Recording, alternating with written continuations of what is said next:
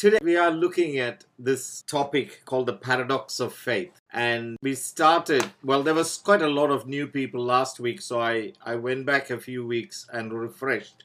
So we didn't get through it. And I deliberately didn't want to get through it because there were some truths that I wanted to take a little bit of time. And I felt that time was very important. We said a paradox is a seemingly absurd or contradictory statement or proposition, which when investigated may prove to be well-founded or true. So it is only an apparent or appears to be a contradiction. It doesn't have to be a contradiction. And we looked at the first point in that, and that was reducing faith or reducing God to a logical system. I think something I feel very sad is that there are so many books, especially last 300 years, they created so many systematic theology. There is nothing systematic about theology. God does not work from a box. And please do not try to put God into a box. Whose system are we talking about?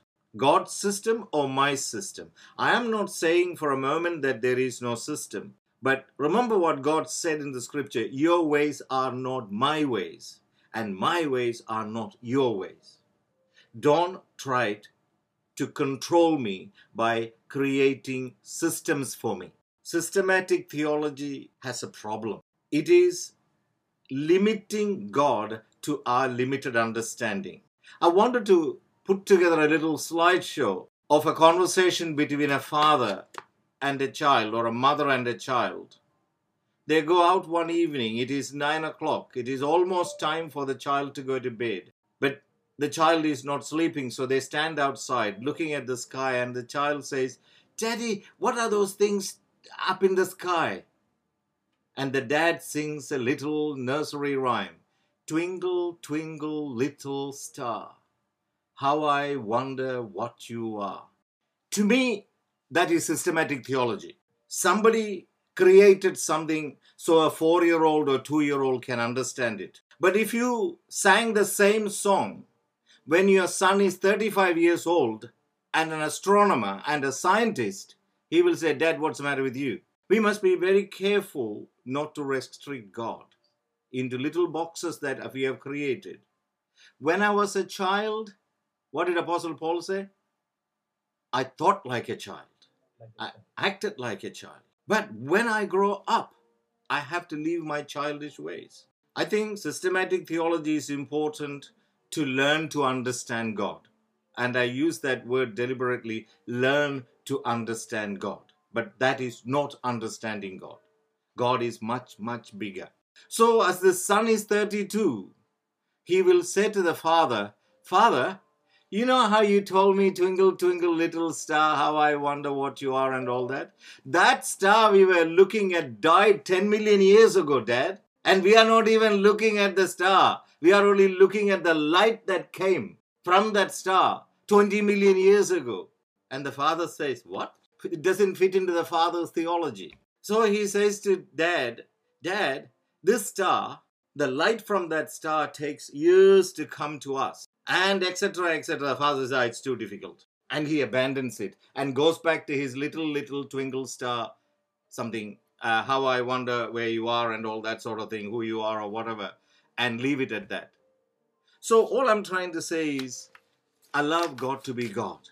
Do not restrict God to a system. There is nothing as we call systematic about God. God has systems, but that is his system. But his ways are higher than ours. My ways are not your ways, and your ways are not my ways. And we need to understand that. Reducing God to a logical system puts us in a cause and effect relationship with God. We looked at this. If I do this, you must do this. Or the other way around, if you do this, I will do this. We talked about the Jacob principle last week. You remember he said, it's brilliant, absolutely brilliant. It just showed who Jacob truly was.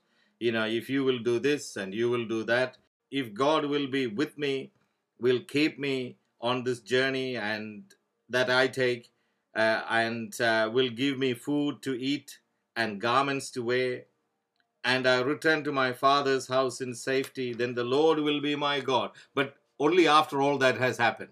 This is so different from what Jesus said. Seek first the kingdom, and all these things, Jacob, you are worried about will be added. You want protection. I am your protection. God told him that. I am your reward, he said to his father, Abraham. I am your reward, Abraham. And Abraham knew it. But it was a bit difficult for Jacob, grandson. He says, if you do this and this and this and this, then you shall be my God. I'm giving you that privilege to be my God. But Jesus turned that around and said, seek first the kingdom. Those of you who attended my session with motivation, attitudes, and meaning would remember how I turned Maslow's pyramid, the hierarchy of needs, the pyramid upside down. Maslow said, seek first the bottom needs. Jesus said, no. Seek first the top need. Seek first the kingdom, and everything will be. Do not worry about what you wear, what you eat, where you live. These are the things the ordinary people of the world, the people without faith, people who don't have a living God look for. But you should look for the kingdom. Live the kingdom values, and all these things will be added. I told you the story of how I got caught with the patient at CMC Velo who said to me, Father, don't go without praying for me, because science got the better of me. Christianity is not just a set of beliefs or a system of thought. This is why I had suggested in one of our earlier studies that we need to abandon the footprint mentality and adopt the footstep mentality. Footprint mentality says there is only one way to walk. There is a footprint that God has left behind, the apostles have left behind, somebody has left behind, and we must all walk in that. You put your foot there, if it fits, perfect, you're okay. But we need to look into a footstep mentality. Jesus did not say, walk in my footprints. He said, walk with me. And we looked at this several times. He said, I am the way. When you walk with me, you will not be lost. And remember, there is only one promise in the Bible. And that promise is, I am always with you. I am always with you. I think Christian life is a life that is committed to walking with Christ. Christianity is both a way of life and a system of thought. But don't make it just a system of thought. It is also a way of life. The success in Christian life is when one bears witness. That is, my system of thought bears witness to my way of life, and my way of life bears witness to my system of faith. They must bear witness to each other. In other words, they must be complementary, compatible, and congruent. Otherwise, we have trouble. So this is a challenge. The way of life and the system of thought need to meet. They must be congruent. When they bear witness to each other, my way of life, when it bears witness to my Christian abstract belief, I am becoming a disciple of Jesus Christ. This is the meaning of being salt and light in our communities. This is what it means to be a kingdom people. The entire teaching of the Gospels is based on finding this balance between way of life and the system of thought. It is easier to subscribe to a system of thought than to commit to a particular way of life. And this is why our training, the Alive training, we keep on saying, I'm sure Reverend Augustine and Jibby and others would have said, we are trying to create an experience, not just impart knowledge. You can get knowledge from anywhere. Read a few books, talk to an expert, but you can't get an experience from books. So this is why we like to listen to stories. Those of you in the small group, as you were listening to each other's stories, you were entering into the experience of each other. So we create an experience in our training.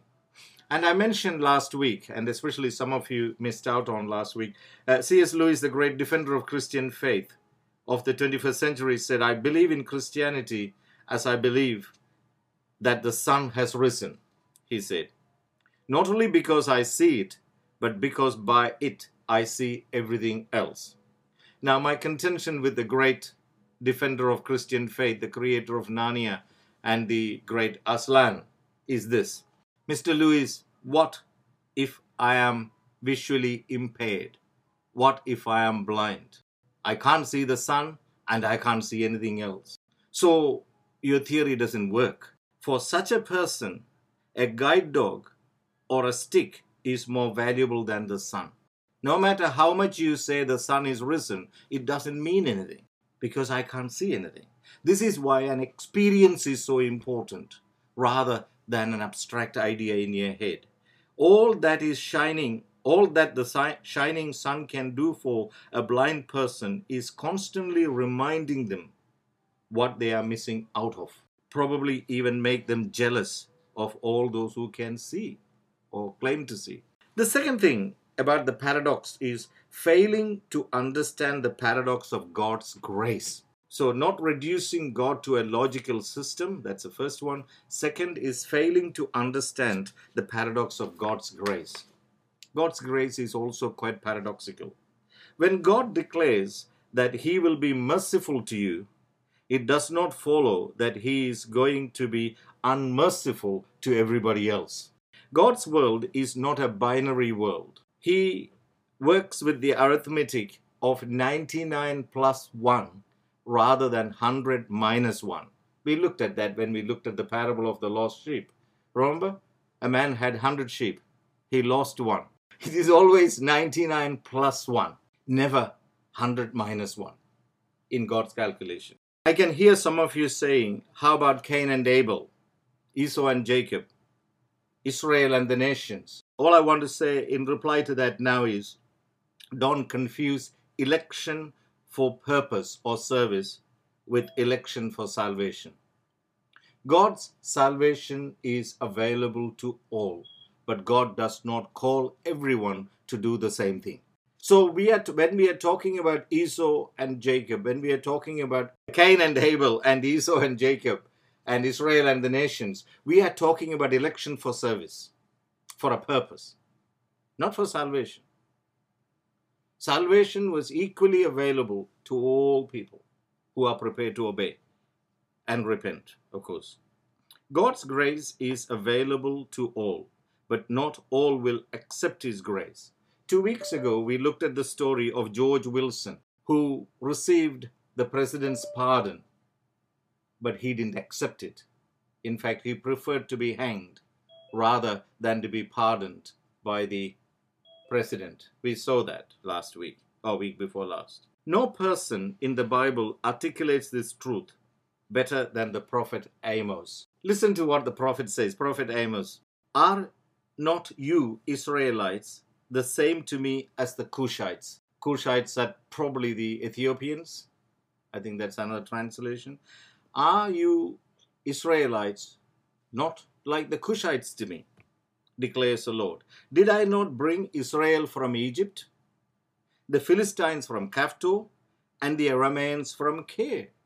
So in other words, he says, the exodus of the Israelites from Egypt is exactly the same as what he did to the Philistines, the arch enemy of Israelites, and what he did to the Ethiopians. God does not just exodus. There has been many exoduses, according to Amos. You only know of one. There has been many exoduses. You see? Do you want me to read it again? I can see some of you are sitting there stunned. Let me read it to you. Are not you Israelites the same to me as the Cushites? Declares the Lord. Did I not bring Israel up from Egypt, the Philistines from Caphtor, and the Arameans from Kir? This is Amos 9:7. You can also read Amos 2, 6 to 16, if you are interested in reading all those passages. And do not presume to say to yourself, this is what John the Baptist said, do not presume to say to yourself, we have Abraham as our father. For I tell you, God is able from these stones to raise up children for Abraham. We looked at, a couple of weeks ago, 2-3 weeks ago, we looked at the story of Ruth and Boaz. And I categorically said, please don't compare this to Jesus Christ and the church. There is no comparison. It's a story totally different. But I also said it is a story about compassion, doing the right thing. And we trace that to the fact that Boaz's mother was the woman on the wall, the so-called harlot on the wall who rescued the spies. So I'm going to take you back to the woman on the wall.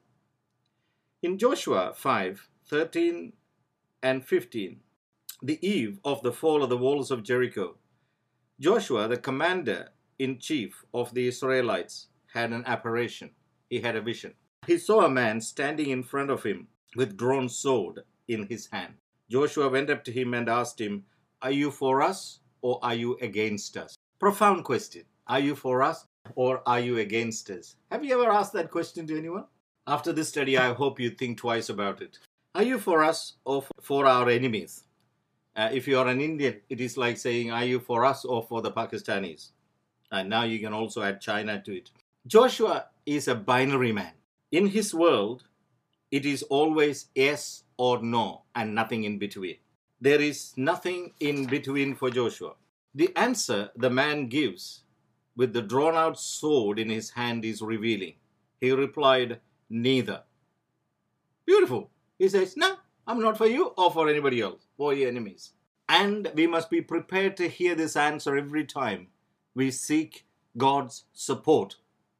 And I see some football teams praying before they go and play. I don't know what they're praying. If they're praying, dear God, please help us to play in the spirit of our Christian faith, that's fine. But if you're praying, dear Lord, please, play with us and help us win or something like that, you got it wrong. The commander of the Lord's army says, no, I'm not with you. Oh yeah, it's true that you are a chosen people, but remember, I have also caused exodus for the Philistines, the Arameans, and the whole Ethiopians, a whole heap of people. So I'm not for any of you. In the beginning, when God began to create, He created people. So we want a God who takes sides. Our side, of course. We like to think that we are the people of God. If the commander of the Lord's army had replied, I am on your side, the conquest of Canaan would be nothing more than genocide, because groups and groups and groups of people were simply butchered, even cattle, dogs and cats. It is just nothing more than genocide, nothing more than what happened in Rwanda, in Cambodia, or many other countries, or for that matter, what happened to the Jews. It would be nothing more than genocide. One group of people obliterating another group of people. But the commander of the Lord's army said, no, I am not going to take a stand with you or with anybody else. Then Joshua asked him, what message does my Lord have for his servant? Listen to the response of the commander of the Lord's army. Take off your sandals, for the place where you are standing is holy. Do you remember another time God said that to another man? What was his name? Moses. The burning bush. God appeared and says to him, take off your sandal. That was the beginning of the journey. This is almost at the end of the journey.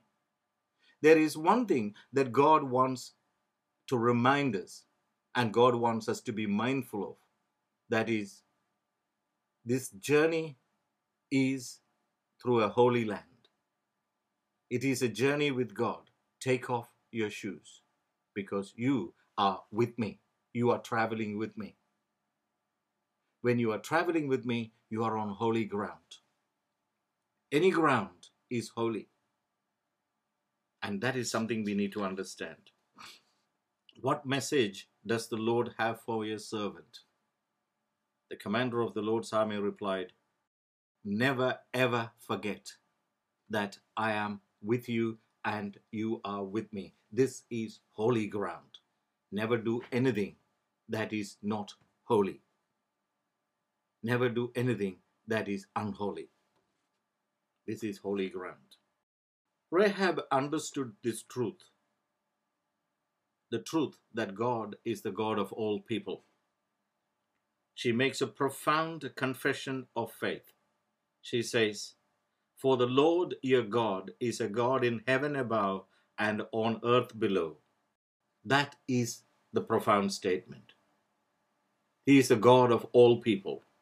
Now then, swear to me by the Lord that you will show kindness to my family. That is what holy ground is. Swear to me that you will show kindness to my family. In essence, what she demanded of the two men was, I want you to behave like your God would behave. He is not the private possession of any particular people. He is the God of all people. The next point I like to leave with you is failing to understand the paradox of God's promise. So we looked at failing to understand the paradox of God's grace. God's grace is available to all. Are you with me or against me? And the angel says, that's a silly question. You ask wrong questions, you get wrong answers. You are on holy ground. Behave like God would behave. Failing to understand the paradox of God's promise. Joshua 6, God promised Joshua that if you walk around the city of Jericho, how many times? Any idea? Do you remember how many times? 13 times. They walked around. That was a lot of walking. 13 times. Remember? 6 days, once for 6 days. On the seventh day, how many times? So on the seventh day, 7 times. So 7 plus 6. Remember I taught you arithmetic in a live class? Okay, how to find pages? So it's very easy. 7 and 6 make 13. 13 times. That's a lot of walking. I really feel sorry for those guys, especially the guys who are carrying the Ark of the Covenant and all that sort of thing. So what I like you to do is, I like you to imagine them walking around the wall. Day 1, they walked around and they went home. What do you think the people inside the wall are thinking at that time? What is going on? I thought they were going to attack us. Nothing happened. Day 2, what did they do? Same thing. They walked around and went home. Day 3, same thing. Day 4, it goes on. And by now, the people inside the wall are really probably going either berserk or they are thinking these guys have gone mad. Now, there is someone who is of very interest to us. And this person is too close to action because she has a house on the wall. And her name is Rahab. And the 2 spies from Israel, or the people of Israel who came, told her, you must, where? Stay on the wall. So she's in her house on the wall with her father. Actually, it says father, mother, and all her extended relatives. There must have been probably 30, 40 people in that house. Must have been a pretty big house. Maybe some on the roof as well. There was a whole heap of people. Day 5, they're still walking around. And I'm sure temptation takes hold of you. You open that window, the window that is very famous. Remember the window that she let the spies out and tied the scarlet thread and all that sort of thing? She opens the window and shouts to the people walking around, what in the world is going on here? Can you please tell me what is going on? You're supposed to come and attack us and take this city and save me. And somebody shouts back and says, tomorrow the wall is going to fall down. What do you think Rahab was thinking? What? You told me to stay on the wall and now you're telling me the wall is going to fall down. You are really gone crazy, or I am deceived. Do you understand the paradox of God's promise? God promised to Joshua and said, you walk around the city 6 times, 6 days, and on the 7th day you walk 7 times, and the 7th time the wall is going to fall down. The same God says to Rahab, I want you to stay in your house, which is on the wall. If you leave, you have no hope. But if you stay there, you shall be saved. Which promise is true? Which God is right? Joshua asked the commander-in-chief of the Lord's army, are you with us or are you with our enemies? And he said, neither. This is the paradox. I can be with you and I can be with your enemies. I can save you on the wall and I can save you by making the wall fall down. I can imagine the pressure this woman had been in. It's not just her anymore. It is her father saying, look what you have done to us. Now we are doomed because we listened to you. Imagine her distant cousin's children. You are so untrustworthy anyway. I mean, we should have never listened to you. You know, these are the accusations that we hear. What do you do in times like this? When your faith is shaken so badly? Will you stay in the house on the wall? Or would you abandon and walk away? This is a challenge before us. What can we learn from it? I want to present before you a few truths. First, don't compare what God is doing in your life with what God is doing in another person's life. Never compare what God is doing in your life with what God is doing in another person's life. Don't sit back and say, why am I not having the same thing as the other person? And that's what the prophet said, the wicked flourish. Look at them. They are all flourishing. And we have nothing. What's the point in believing in God? So the first thing we learn is don't compare what God is doing in your life with what God is doing in the lives of another person. Abandon the footprint mentality and adopt a footstep mentality. There is nothing systematic about God. His system is different. He may make one person rich and famous and another living on the edge each day. One person may be called to minister in the middle-class suburbs and another work in the slums. One person go as a missionary to some country and get killed even before they get out of their bus or car, as it has been the story of many missionaries. And yet, a second person may go to a country and establish churches after churches. Thousands upon thousands might come to the Lord. So which God, which promise? Where did we go wrong? For one person, spiritual life is a breeze, but for another person, it is a genuine daily struggle. And their struggle, the temptation seems to be so excruciating. Rahab's story tells us that you just focus on the promise that God has given to you. Don't worry about what God has promised to another person. Towards the end of Jesus' life on this earth, it's very interesting. Peter asked, what shall this man do? Jesus said, don't worry about him. You just focus on what you need to do. Don't worry about him. See, it's all our concern. How about him? The second thing we learn from this paradox of God's promise is that what God is looking for is our obedience. Imagine if Rahab did not obey. What would have happened to her and her family? They would have perished. Our faithfulness to God is our obedience. We looked at the story of Shadrach, Meshach, and Abednego when we were talking about moving from faith to faithfulness. You may remember it. Faith says, my God is able to deliver. Faithfulness says, even if he does not deliver, I'm not going to do the wrong thing. That is faithfulness. Faith says, the abstract theology of faith says, my God is able to deliver. I know my God is able to deliver. He can do the miracle. But faithfulness says, even if this God is not going to deliver, I'm not going to do the wrong thing. I will be faithful to my God. And that is probably what we read in Habakkuk, though the fig tree does not blossom. You know the story, don't you? The rest of it. Yet will I rejoice in the Lord. And that's what faithfulness.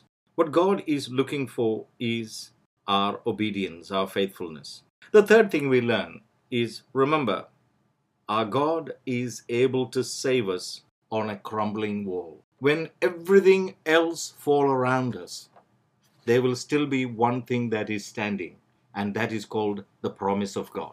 The promise of God will still be standing, and that is something we hold on to. On Christ the solid rock I stand. All other ground is sinking sand.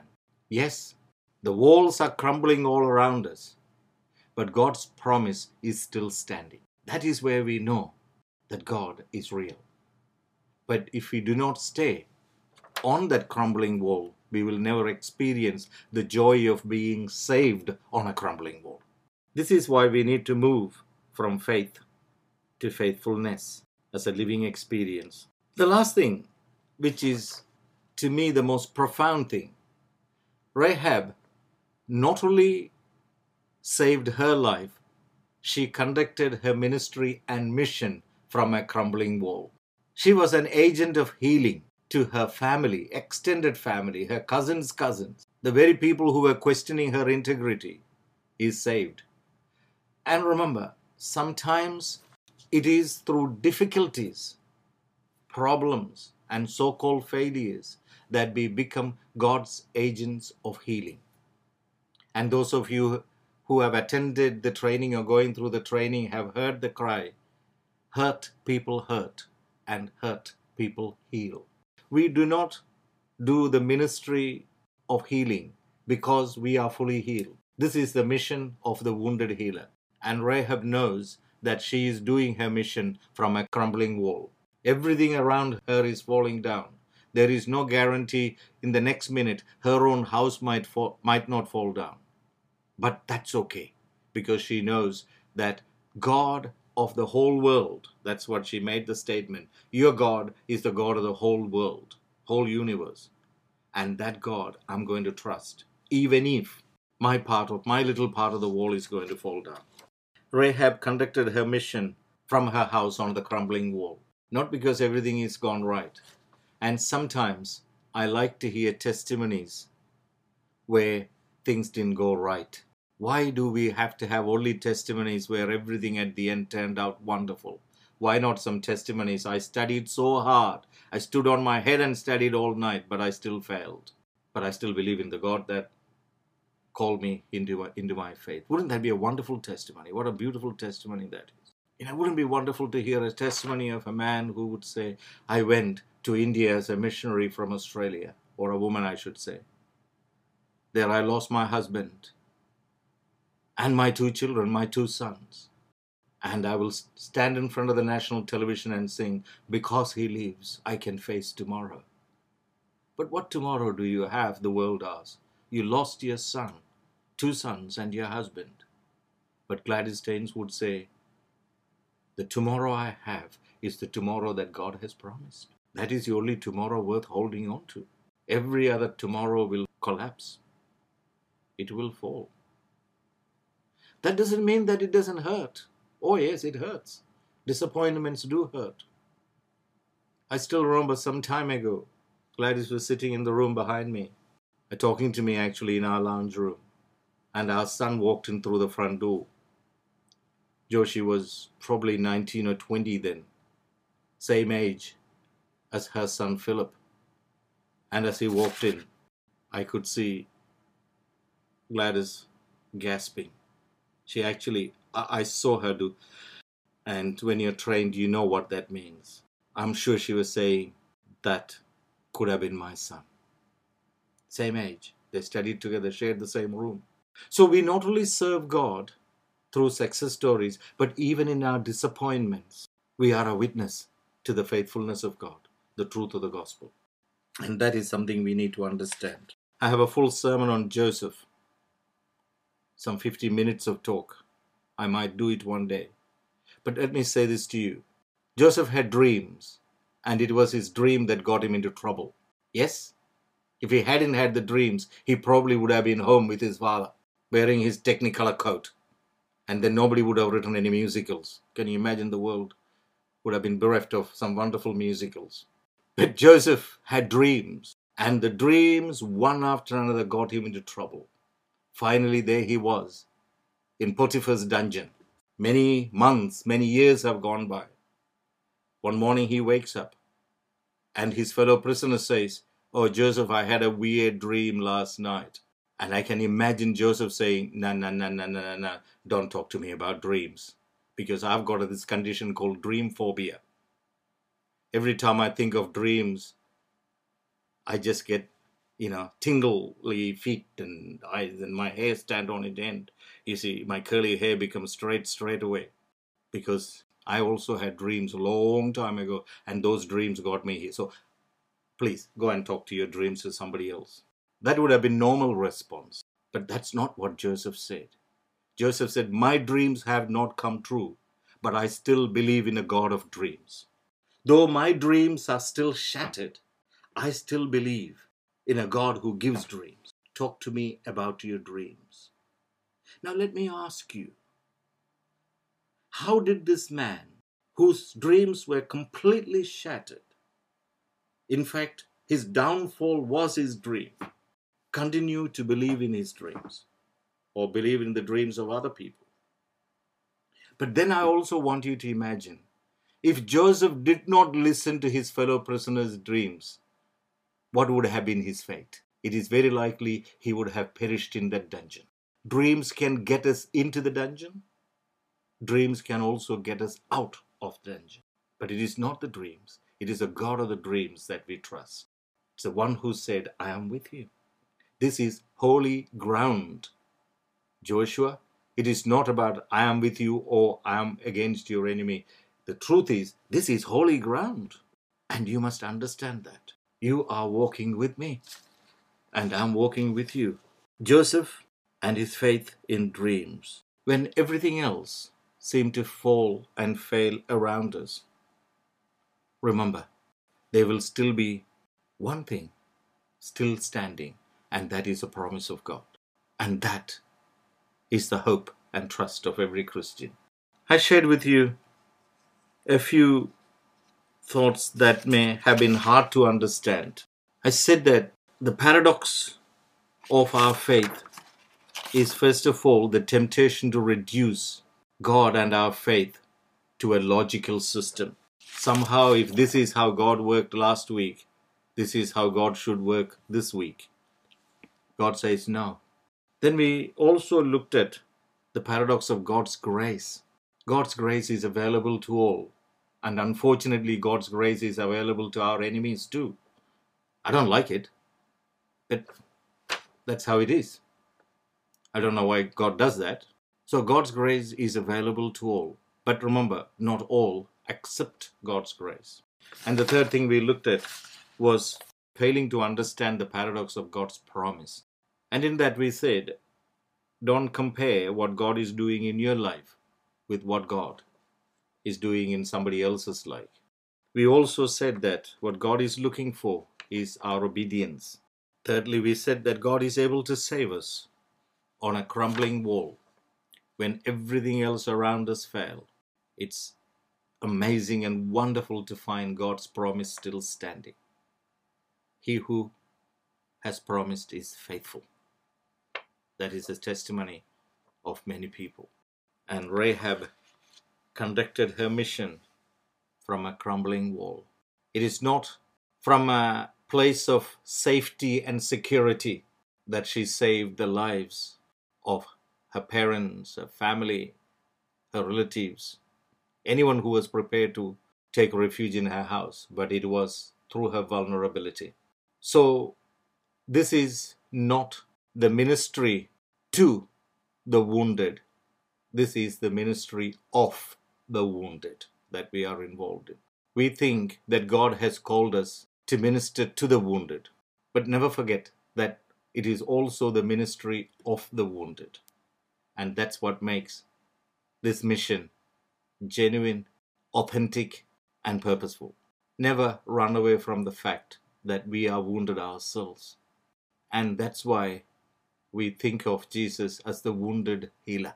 By his stripes we are healed. It is through his brokenness that we experience our completeness. It is in his emptiness that we gain our fullness. When I am weak, I am strong. Well, God bless you and thank you for taking time to tune in